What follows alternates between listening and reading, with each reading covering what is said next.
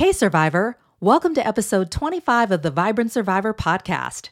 Today, we're going to talk about how to make your spa time safer after narcissistic abuse. That's why I've put together 3 things you can do during your next visit. Spa services should be enjoyed, not endured. You're in charge of your session, and the service provider is there to do just that, serve.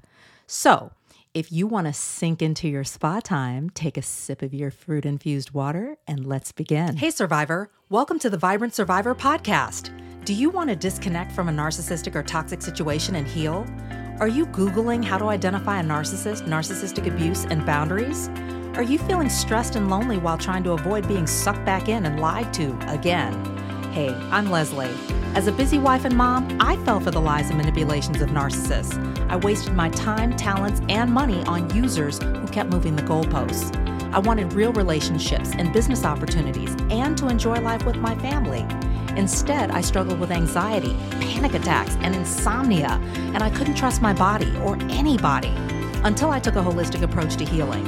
In this podcast, you'll find tips for healthy living, trauma healing, and boundaries so that you'll have the freedom, confidence, and inner peace to respond, not react, after narcissistic abuse.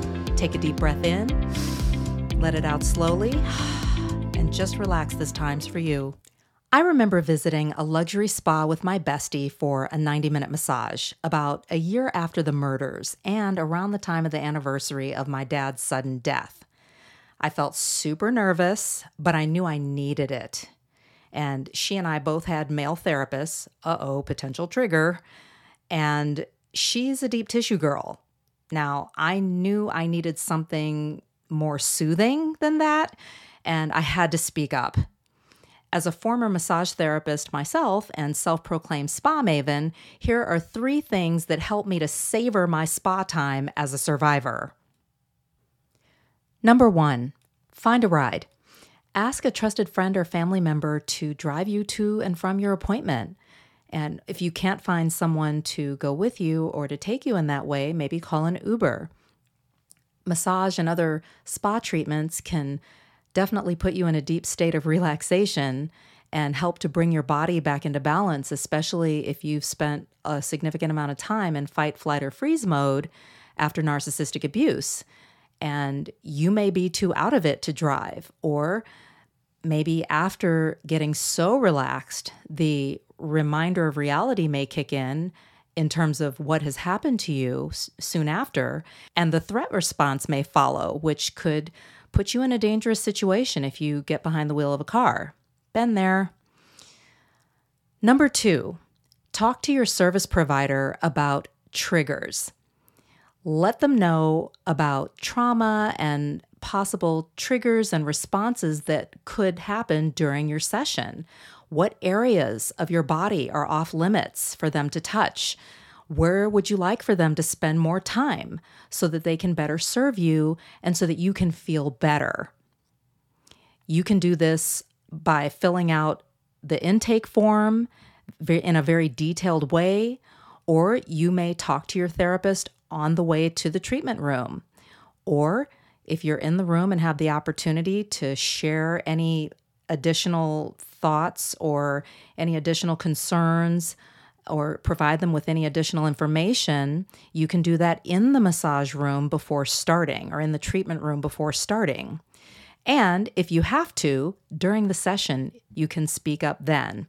And if the service provider is doing their job correctly, that is serving, then they should be checking in with you periodically without bothering you and disrupting your ability to relax and asking you how the pressure is, if there's anything that you'd like them to do differently or change or adjust during the course of your treatment.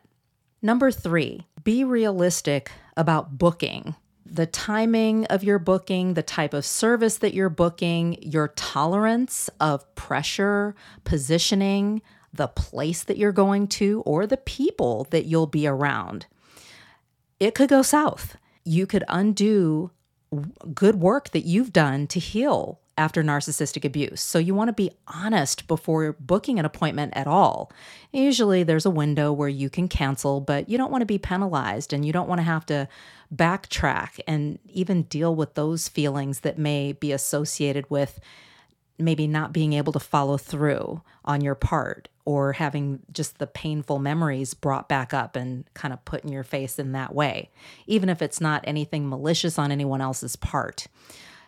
Talk to your therapist, talk to your healthcare provider, ask questions about where you're going and what the setup is. Read reviews, find out from other people who have been there what their thoughts are, how they experienced the place or the services and the providers.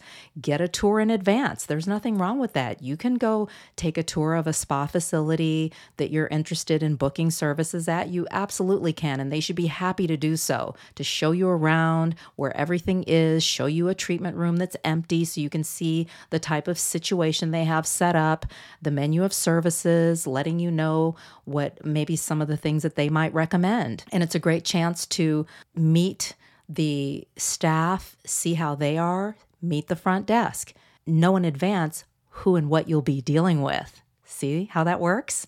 Also, you can maybe request a male or female therapist specifically depending on what your needs are, what kind of triggers or issues you may have around the gender of your service provider. And it's not about being discriminatory. It's about protecting yourself and knowing yourself and knowing where you've come from and how certain situations may affect you based on what has happened to you. And you can also express other needs at that time, at the time of booking or prior to booking, and see if the spa and the staff are equipped to even accommodate those needs. That may help you to make a decision up front so that you don't have to undo everything, cancel, and go through all of that process. And you may even request to speak to the spa director personally. And if they're not busy dealing with other things in terms of the operations and managing the staff and what have you, they should be happy to do so. That's their space that they are having people come into. And trust me, they want people to have a good experience. That's what it's all about in the spa industry. Let's recap 3 ways to make your spa time safer after narcissistic abuse. Number 1, find a ride. Number 2, talk to your service provider about triggers. Number 3, be realistic about booking. When you take time to make it a safe time, you get the in spa. If this podcast has helped you understand who and what you're dealing with, sharpen your discernment, and move forward on your healing journey, share it with another survivor. Help me help others by leaving a review for the show. And let's connect on social.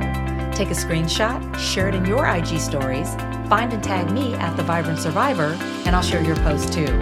I look forward to connecting with you on IG and seeing you back here. You're not alone and you're not crazy.